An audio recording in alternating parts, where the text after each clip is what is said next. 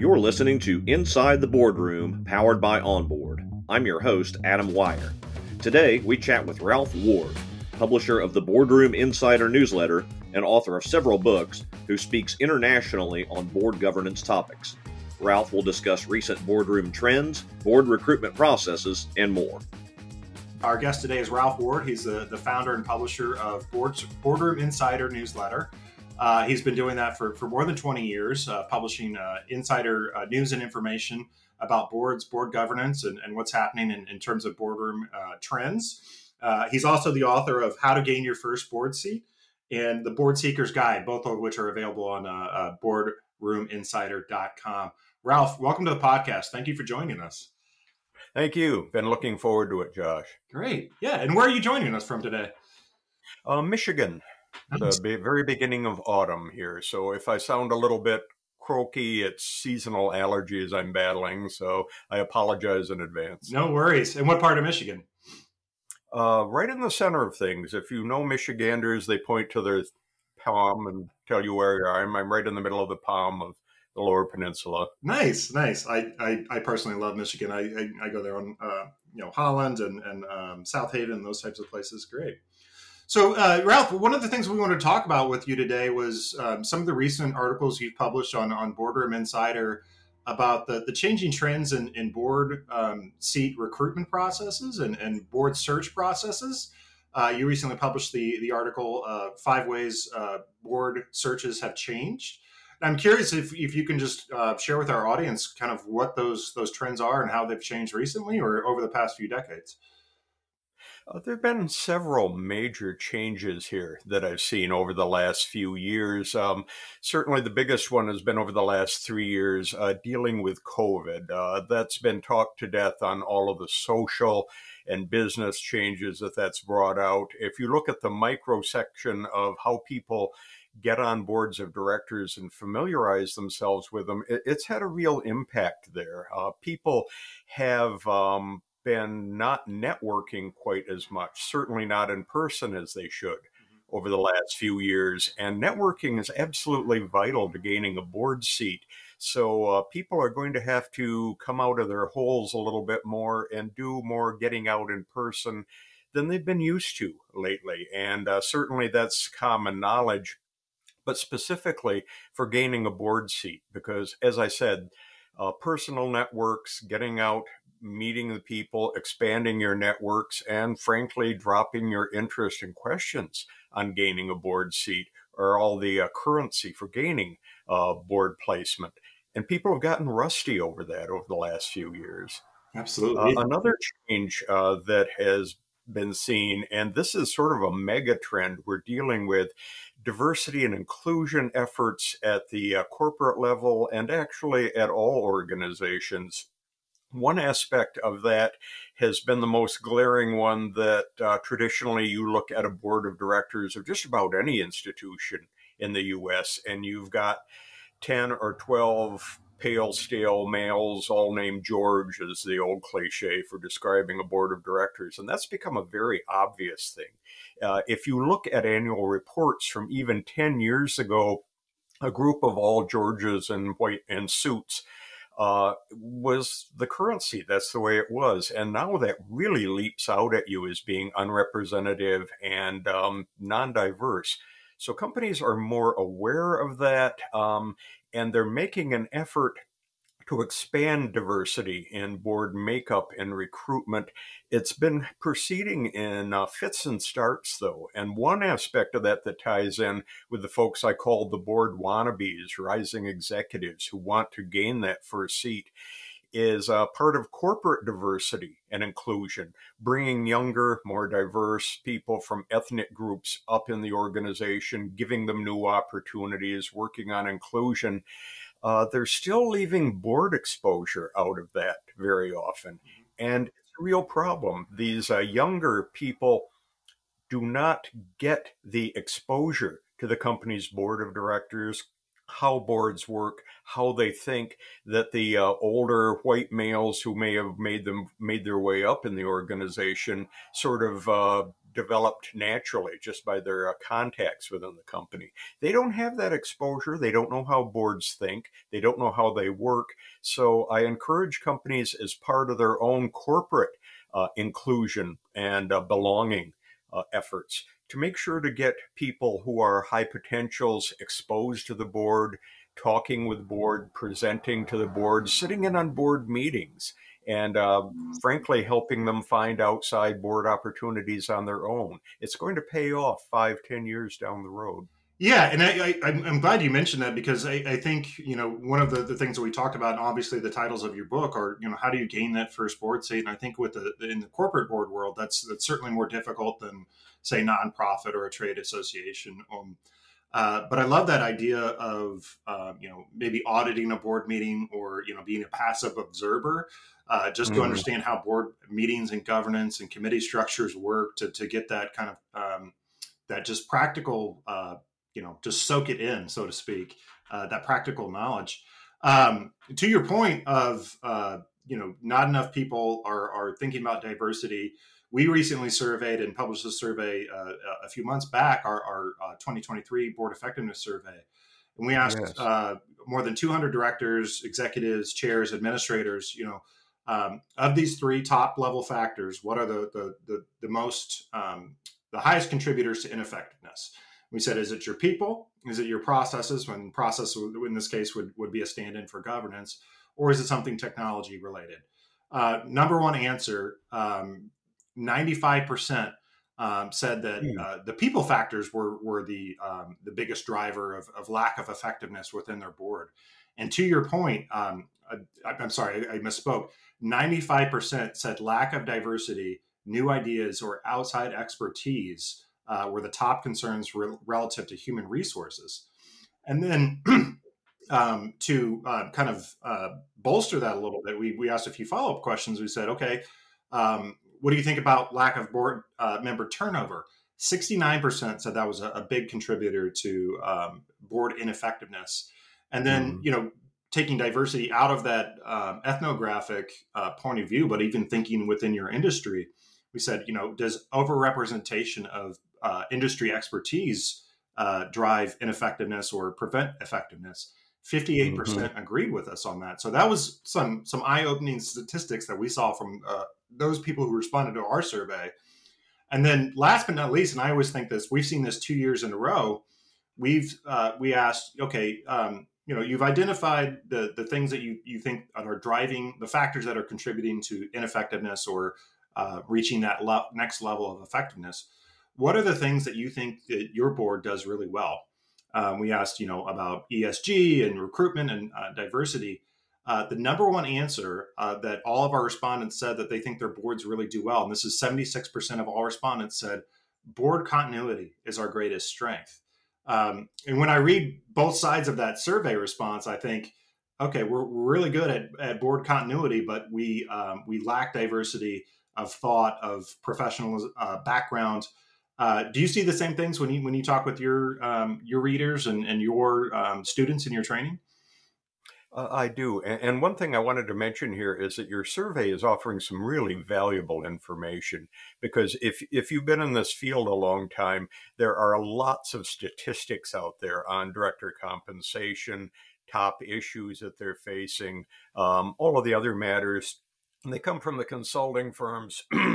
And what do? They look at the Fortune 500 top public companies, and all of the rest of the companies, the 99% of private, family-held, closely held venture boards, we don't know about them. It's a black hole of information. So what you're doing is really valuable here. We need to know about what everyone else is out there doing, especially in the nonprofit sector. But excuse me, to get back to your question, I have seen that, and I would actually wonder a little bit more about how assured they are about the continuity issue. I'm wondering if that's code language for we have the same people in the boardroom, no one leaves, no one comes in. So yeah, we've got good continuity in the same way that, because we don't have any turnover.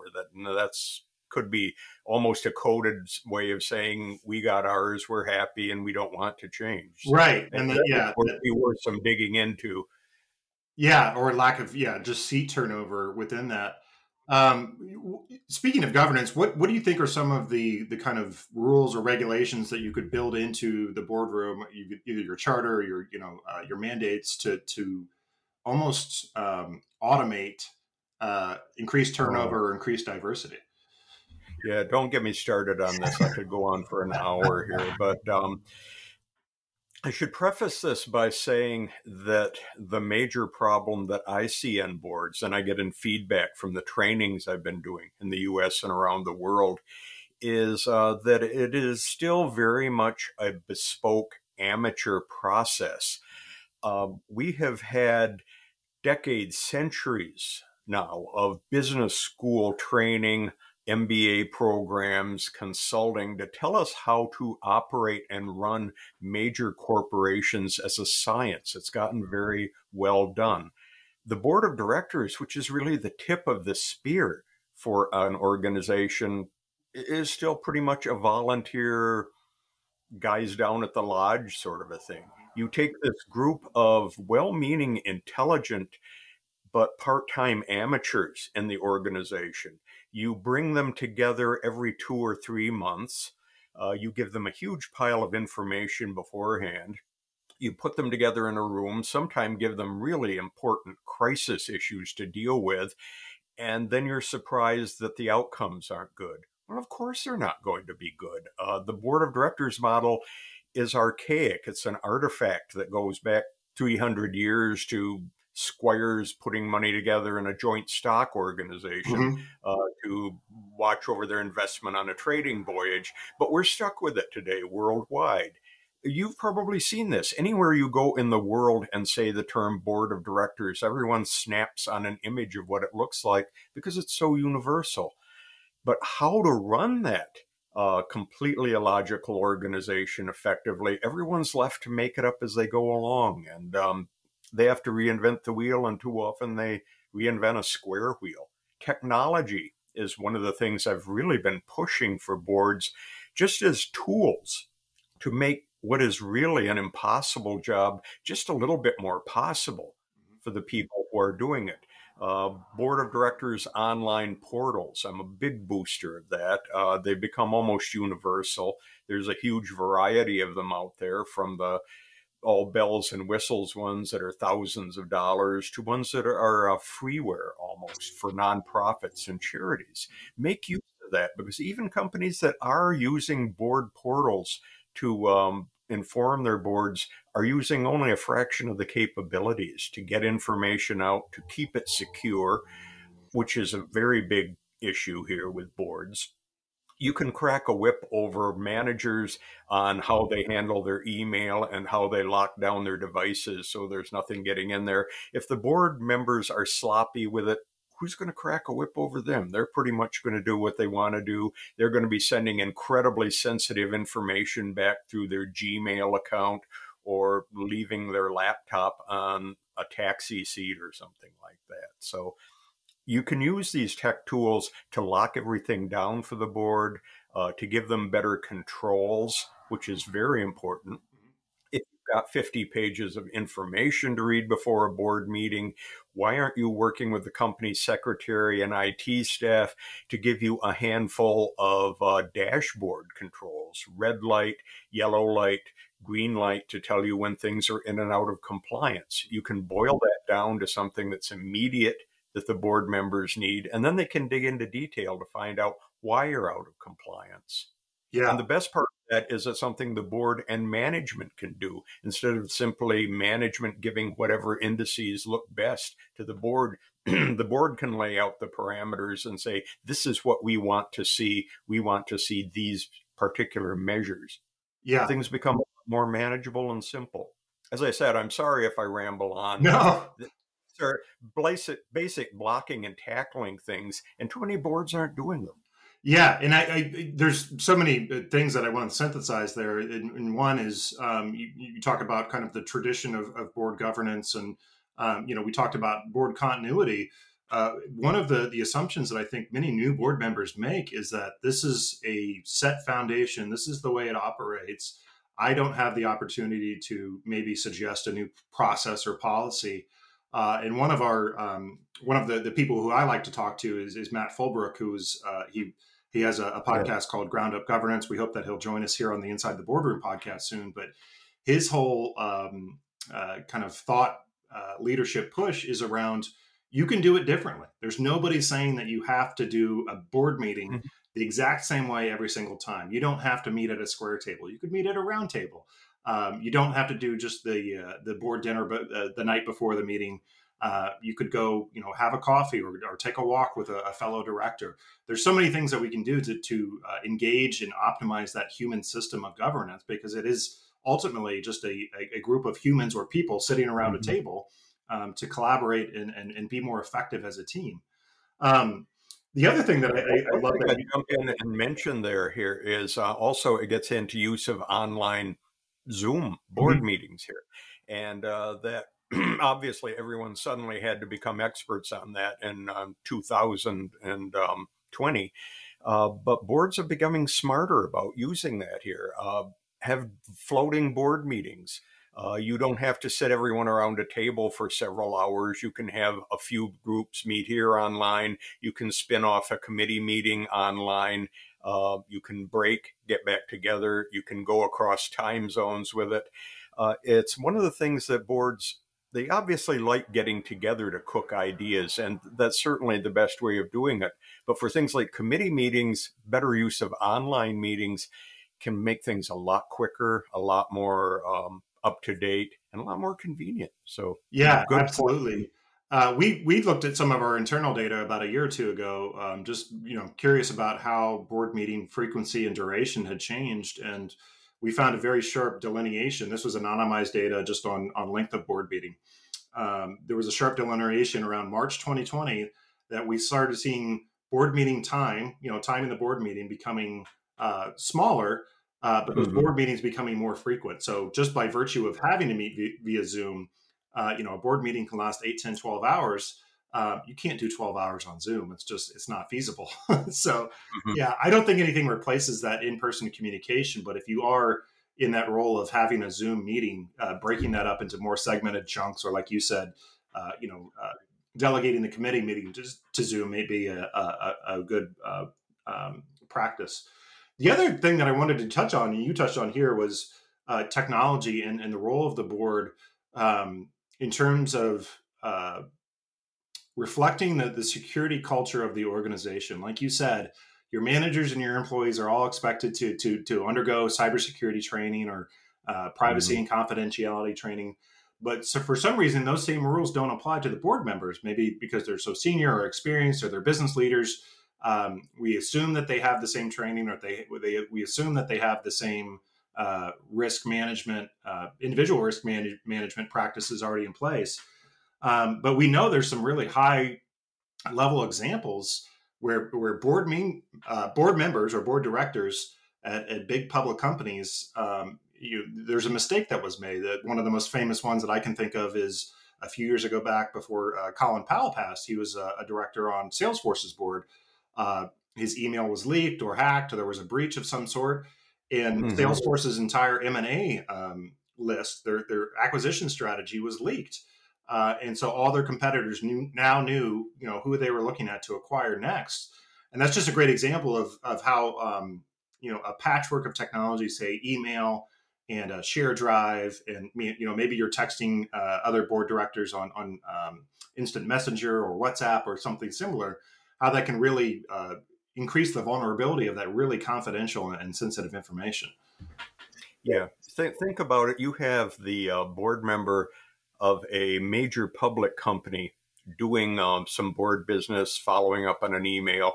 They're sitting in a coffee shop logged onto their network to send it, and they're using Gmail or other public platform to send emails back and forth with incredibly strategic information. That's crazy. That's incredibly dangerous. So as I said, you really need to crack a whip over the board members on this, point them toward the portal, say, use this for communication. Don't use anything else. For God's sake, don't use your company, personal networks for going back and forth. Because what happens if the corporation is sued. There's going to be discovery for everything. Well, you've been using your own personal company networks to send email. Guess whose networks are suddenly going to get all dug into and subpoenaed by regulators or attorneys? So it can become a disaster. Yeah. And one other thing I encourage, and I think you do this too, is a lot better interplay between the company's security, online cyber staff, and the board of directors. It sounds like a great Dilbert cartoon. You get this young 20-something guy with a man bun and piercings coming in to give these old white guys on the board a lecture on cybersecurity and what the company's doing. And he's going off in all this tech language, and they're drifting off and not paying any attention to it because it's all over their heads. And like I say, it sounds very funny, but that's what happens. And nothing good comes out of it. The board members are just hearing wah, wah, wah, I need more budget, wah, wah, wah, and that's about all they take away from it. So I'm encouraging companies to get their CISOs really speaking in language boards can use. Mm-hmm. Yeah, and we've seen, I think it was a study of the S&P 500 that said, one of the top skills that director recruiting is focusing on right now is increased cybersecurity. And just to put a pin on that, or just a sharper point, I reference an IBM data breach study every year because this number never goes down. This is a third-party study conducted by the Ponemon Institute on behalf of IBM, who obviously has some skin in the game in terms of cybersecurity. But the average data breach in the United States last year cost more than $9.3 million. That's the average. So there's 50% on either side of that. And most organizations, that's a significant risk.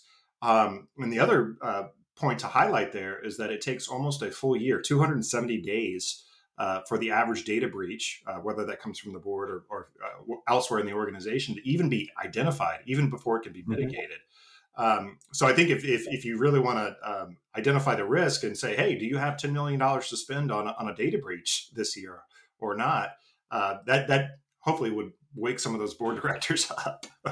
And now the new SEC proposals on disclosure for this have put boards directly in the hot seat. They're the ones who are going to have to report, this is the status of our online security. This is what happened. This is what went wrong to investors and the public here. Yeah. So you have to up your game now because everyone is going to be watching. Absolutely. And we had actually I think he was one of the authors of the SEC's new regulations, Chris Hetner, who's a special advisor to the NHTD, who joined us recently for a webinar. And one of the things that, they identified in this webinar, in this panel discussion, was any other risk within the business, be that competitive risk or, supply chain disruption or economic disruption. The directors are going to really focus in on that risk and consume the analytics and consume the data and come up with a strategic recommendation for the company to mitigate that risk or avoid it. But there's this blind spot with cybersecurity because it's such a kind of a technological area that most people don't feel comfortable with. But when you put it under the umbrella of risk, it becomes easier to understand or easier to consume for a director. Now, that's one of the problems I have found over the years is when it comes to risk oversight and specific risk management at the board, boards haven't done a very good job of it. It was something that was sort of in the background up until about 2008, 2009, when the market meltdown happened. And suddenly everyone was frightened about risk and wanted to know more about it. And the reporting on that to the boards is usually not very good. If you look at all of the factors involved, managers have every incentive to tell the board, yep, we've got good controls on risk, nothing is wrong. But if you also look at it, every board member has a hidden incentive to say, okay, good, sounds good, move on, next item on the agenda. It's something everyone, just to make life easier, tends to move along and not dig into too much. And then the crisis hits and everyone wants to know where the board was. Right. How do you think that a good director who can balance, I guess, the interrogative of digging into that risk versus doing their duty of loyalty and care? What are some of the things that a director could do to identify it and not be just the boy who cries wolf, so to speak? I am very big on giving them a lot more time to go over pre-meeting materials, do research on the company. Um, a good director, for example, is just using the board packet, whether it's online or in paper, is just a jumping off point before the board meeting. They're going online. They're Googling the company name. They're Googling the news to find out what's being talked about out there. They're going to the online discussion watering holes for the industry to see who's saying what. They're going to the employment sites where people handicap, this is a good company to work for, you don't want to work there, they suck, and find out, do we suck? What are employees out there or potential employees saying about us? They're asking all of this. Something new that's coming along that could be really interesting, I've just written about this recently, is the use of AI tools. Suppose you had tools in the hands of the board that could go through all of the company information, all of the board packet, and parse 2 or 3 questions that they may not have thought of themselves, but might seem irregularities. Well, where is this trend going to lead? Where is our exposure on this? What don't we know about this? These are busy, distracted, part-time amateurs, as I said. They can't know all of this. AI has been hugely talked about over the last 6 months. It's going to take over the world, but this is one area where I could see it being useful, giving the director a wingman to go and look at the information and find out what we haven't looked at on ourselves. Yeah, and I think you characterized that so well, and I'll use a corollary anecdote that I heard. It was a healthcare report on a national news program, and they were talking about the biggest benefit of AI. What sector is going to gain the most from this? And it was healthcare. And they said, why healthcare? I said, well, in their average lifetime, your doctor who's been schooled for 12 years and then has tons of experience, fellowships, graduate school and on the job training, they're only going to see perhaps 50,000 patients in their lifetime. Mm-hmm. Whereas if you fed all that data into an AI model, they're going to see millions of patients in their lifetime. They're going to be able to identify patterns and trends that lead to more accurate diagnosis. So if you could shift that mindset into the boardroom, like you said, amateur directors or part-time directors, they may have a ton of business experience within the industry or not, but they've not been in 100,000 boardrooms. They've not read 100,000 board packets. But that AI model could summarize and analyze those findings, including things like risk mitigation. It could, put into the context where your corporation is chartered, industry regulations apply. What particular risks may apply. Both historical and current. I love that idea, and we're doing some things on the onboard side to work through that as well. But it just brings me to this question. The majority of the public is familiar with the publicly accessible models like ChatGPT, Bard from Google, or Microsoft Bing. Do you think that directors should be feeding that board level info into those publicly accessible models? And is there any risk there? It would have to be walled off for the company, but that doesn't also mean that you can't tap into that publicly accessible information and add it to the database of what's being looked at here. As you mentioned here, aside from identifying risks, best practices. Have it look over your board and committee charters. What's missing? Who's doing something better and being more specific? Job descriptions. How many boards actually have a job description for their individual board members, for the chairs of the committees, for things like that? How rigorous are they? How well are they being done? It gets up to the top of the corporation. The chief executive job description for an organization very often isn't laying out a list of qualifiers and things that we want in a CEO. We're describing who is the current CEO and their background. It's sort of a tail wagging the dog situation. AI could help you find that, find out irregularities, find out this isn't best practice, consider doing this. Yeah, absolutely. And to just underscore that within our study as well, our survey that we recently released, that when we talked about governance processes and what drives ineffectiveness there, 84% said lacking a clear mission or measurable objectives was a principal concern. So unclear mission, lack of objectives, lack of goals, those things not being documented, especially for incoming board members who really need that information.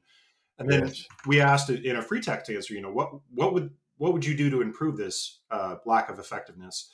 And one of the top answers was be very specific and very clear on what each director's role and responsibility are within that boardroom. So I think that job description that you mentioned there is Mhm. a great example of, what do you want me to do to help this board or this company or this organization to succeed? How can I help you? I 100% agree with you there. Yeah. And you just tied into something else that's important here. New board member orientation processes. It's often a scandal here. Here's a big pile of information. Here are the last half dozen board packets and annual reports. Here are 2 or 3 people you might want to call. Okay, good luck. See you at the first board meeting. And no, that isn't going to be effective. And the problem is that the individual directors really have to take the initiative in sleuthing through the company to find out what's going on, who to talk to, because most boards do a very poor job of onboarding new board members. Yeah, absolutely. And I think that you're onto something here, especially if we call back to the earlier topic of diversity. When you mentioned old male, pale and stale, there's a reason for that. It's because you recruit from your own network. You choose to be with people who look and think and act like you do. But if and when you even do get a new director who comes from a different background, a different cultural background, a different set of professional expertise, there's not often a clear way for those directors to onboard that person and really utilize their expertise. One of the things that I've heard over and over again in studies and just anecdotal information from directors I've talked to is that that tokenism of, hey, we have a culturally diverse person on the board now. That's great. Okay. But there's no effort made to actually draw from that experience or that expertise. It takes almost a proactive conversation or a proactive reach out, whether that's on the role of the chair or the other directors to actually draw from that experience. Would you agree with that? Where is the I in inclusion? Where is the B in belonging here? And that's why new director mentoring is very important. Use a buddy system. Someone who is on the board who's going to take this new member under their wing. Take them around and do some meeting at the different company plants or locations. Introduce them to the finance staff, legal staff. Sit down and go out for lunch with them. Give them feedback on how they're doing in the board meetings. Someone has to take personal responsibility. Yeah. And that even harkens back to that kind of that professional development towards the director's chair of even getting that, identifying that top talent or that emerging talent within your organization and having them sit in on a board meeting, have them understand what the governance process looks like, have them understand what questions to ask to get to the bottom of a piece of data or reporting there. Yeah. You know who trains people to be good board chairs? No one. No. It's like being a parent in a way. You pick it up from when you have been on boards.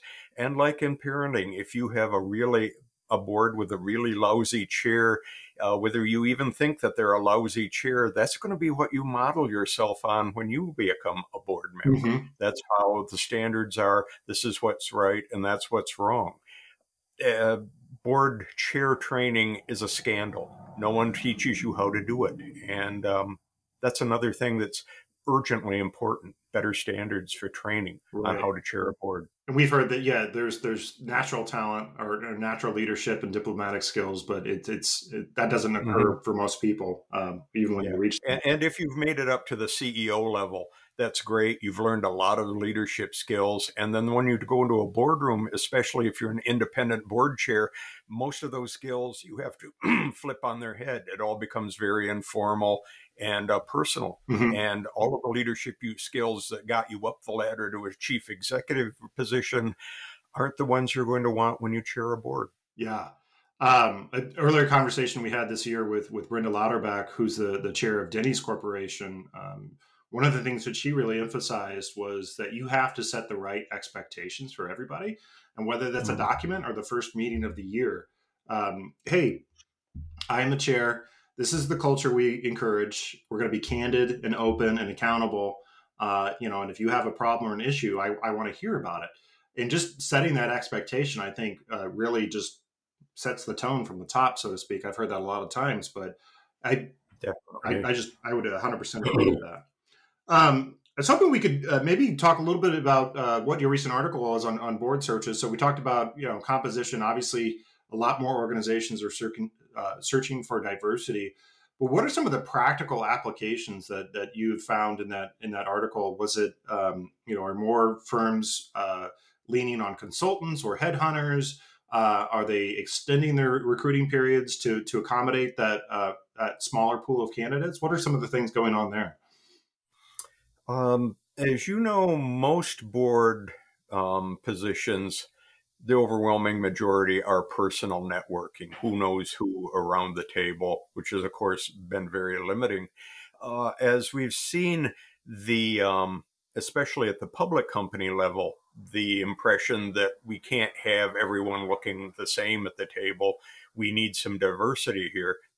I have seen an edging up in the use of recruiters for finding board members. And very often the call will go out to the recruiters. They start out with saying, we need a woman on the board who brings, and then get into the skill mix that they're looking at here. And that's where I encourage the board wannabes. These are people who are at the top level of the executive world. They've been around, and they're usually on the radar screens of headhunters, recruiters. They're in touch with them regularly, trying to tempt them away. Do you know someone who is interested in this or that position? And I encourage them, don't let the recruiter off the phone or don't email them back without mentioning your board interest and giving them a good 30-second pitch on why you'd make a good board member, because that will pay off down the road. They're going to think about that. Recruiting firms, especially the big name ones, don't much like doing board searches for their clients because there's no money in it compared to going off and finding a CFO or a VP or something. But they do it as a loss leader to keep the clients happy. Smart board wannabes turn that to their advantage by making sure the recruiters already know about their interest and who they are. So they don't have to go investing time and effort into chasing someone down. They already know about you. But again, they do have to know about you and your board interest. So that is one thing I say, recruiters. And if you're searching for a board and you're serious about it, you have to make a discipline. Set yourself a goal. How many people this week have I mentioned of my interest in getting on a board of directors in my network? Give yourself a goal and aim for it and hit it. Yeah. And then you mentioned the wannabes, or let's call them amateurs, who are not, in the professional setting, or maybe want to contribute to their community or to their trade or their industry. What would you recommend in terms of getting that first board seat on a nonprofit or a trade association or your local library? How do you go about that? And is that also a need that those organizations are facing? Well, one thing I like about that is that it gives people a chance to work their passions. What's important to you? What causes drive you? What is impressive, matters to you outside of your career? Well, start digging into that and start getting involved more. Yes, it's going to be a time commitment, but then get involved in the governance level. A lot of the organizations that you're dealing with here, as you mentioned, charities, trusts, nonprofits, are looking for your skills and background. Get involved and try to get a seat on a local or regional division board of it or something. Get impact, build up boardroom seat time. Try to get involved in the committees that are doing things like finance, fundraising, major member rollouts, succession planning, which is a big thing. Keep log of that, everything that you've done on that. What did you do? What were the decisions that you were involved in there? And how did it pay off? This was the amount of increase in our endowment that I was on the board when we managed. Here was a major management issue we had to deal with. And here's how we came up with a new chief executive or leader. Keep track of those things here. If you're in industry, I work with quite a few people in the pharma industry, and their companies are always involved with the major causes, diabetes association, this or that association. The companies are often looking for top execs who will help represent them, be involved, be active with these groups, be the one in the room that holds your hands up and say, me, I'll serve on the board. I'll serve as our interim or reach out to them. And then again, keep track of what you've done on a board level to build up those chops. Yeah, and I love that recommendation too. One thing that we know from just looking at our data is that the average director sits on more than one board. So say I think the average is 2.1 boards or maybe 1.2. Yeah. I may be transposing the numbers there. But that is typically, and not always, not typically, I should say, that is sometimes agnostic of industry or category of organization. I personally know a board director who's on his city council. He's at his local university and he sits on the board of a company. So that kind of cross-functional expertise can certainly be applied in different boards. And those board networks are very small. Exactly. Yeah. Sorry. Because everyone that you are on those boards with are on other boards, and now they get to see how you operate in a boardroom, and you can mention to them, I'm interested in expanding my board circle. So it becomes degrees of separation. Once you're getting on any board, you've expanded that circle. Absolutely. All right, Ralph, I'll wrap it up with this question. How did you get your first board seat? I've just served on nonprofit so far. When you write about the inside of what boards are doing and what's going on behind the scenes, you probably don't want someone like that on your corporate board and going out and blabbing. But I've been on a number of local civic and employment training groups and economic development group boards. And it's just a matter of showing up and saying, I'm interested, expanding your networks, see what they're doing, and mention, I would very much like to contribute to what you're doing, becoming involved, becoming active. And that, by the way, for charities and trusts, particularly for the board wannabes who are looking at that, I counsel them, this may be a cause you're involved in that's something that really matters to you. Find out what the expenses and what is expected of you are. Because if you are on, say, a major charitable fund board, a trust board, some civic board, you're going to be expected to either contribute or be a venue for other people contributing to that. So it can cost you. Right. And too many nonprofit board members go into that not really being aware of what the results could be. Right. It's not just an investment in your time and your skills that you donate. Either write a check or be a venue to a check. So bear that in mind. That's great. Great. Ralph, one other question, for those interested in gaining their first board seat, obviously they can join you on Boardroom Insider and download your books, How to Get Gain Your First Board Seat and Board Seekers Guidebook. Would you recommend any other reading or resources for those interested in developing their board careers? One thing I encourage, and this is particularly for women executives who are trying to make their way up, there has been a boom in women's groups, networking groups, board-related training groups out there. 2020 Women on Boards, Catalyst are some of the traditional ones, but there's been a huge boom in them in specific sectors, parts of the country. Women's networking groups on governance. They put together lists of prospects. They do training and education, have networking opportunities.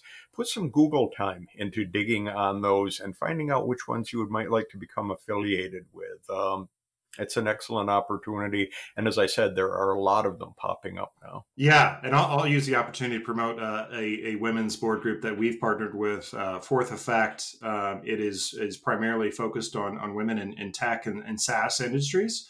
And specifically general counsels, they not only do the board level training, the board leadership training that you mentioned, but then they also have a kind of a network for equity investment. So if there's a women-founded startup and women-founded venture capital firms, they connect them together and just to have that virtuous cycle of increased diversity, increased representation, and increased access to capital. So yeah, I would 100% agree with you there. Great. Ralph, thank you so much for joining us. This has been really eye-opening for me and enlightening, and I think was some great information to share with our Inside the Boardroom audience. So thank you for spending your time with us today. Thank you, Josh. I've really enjoyed it.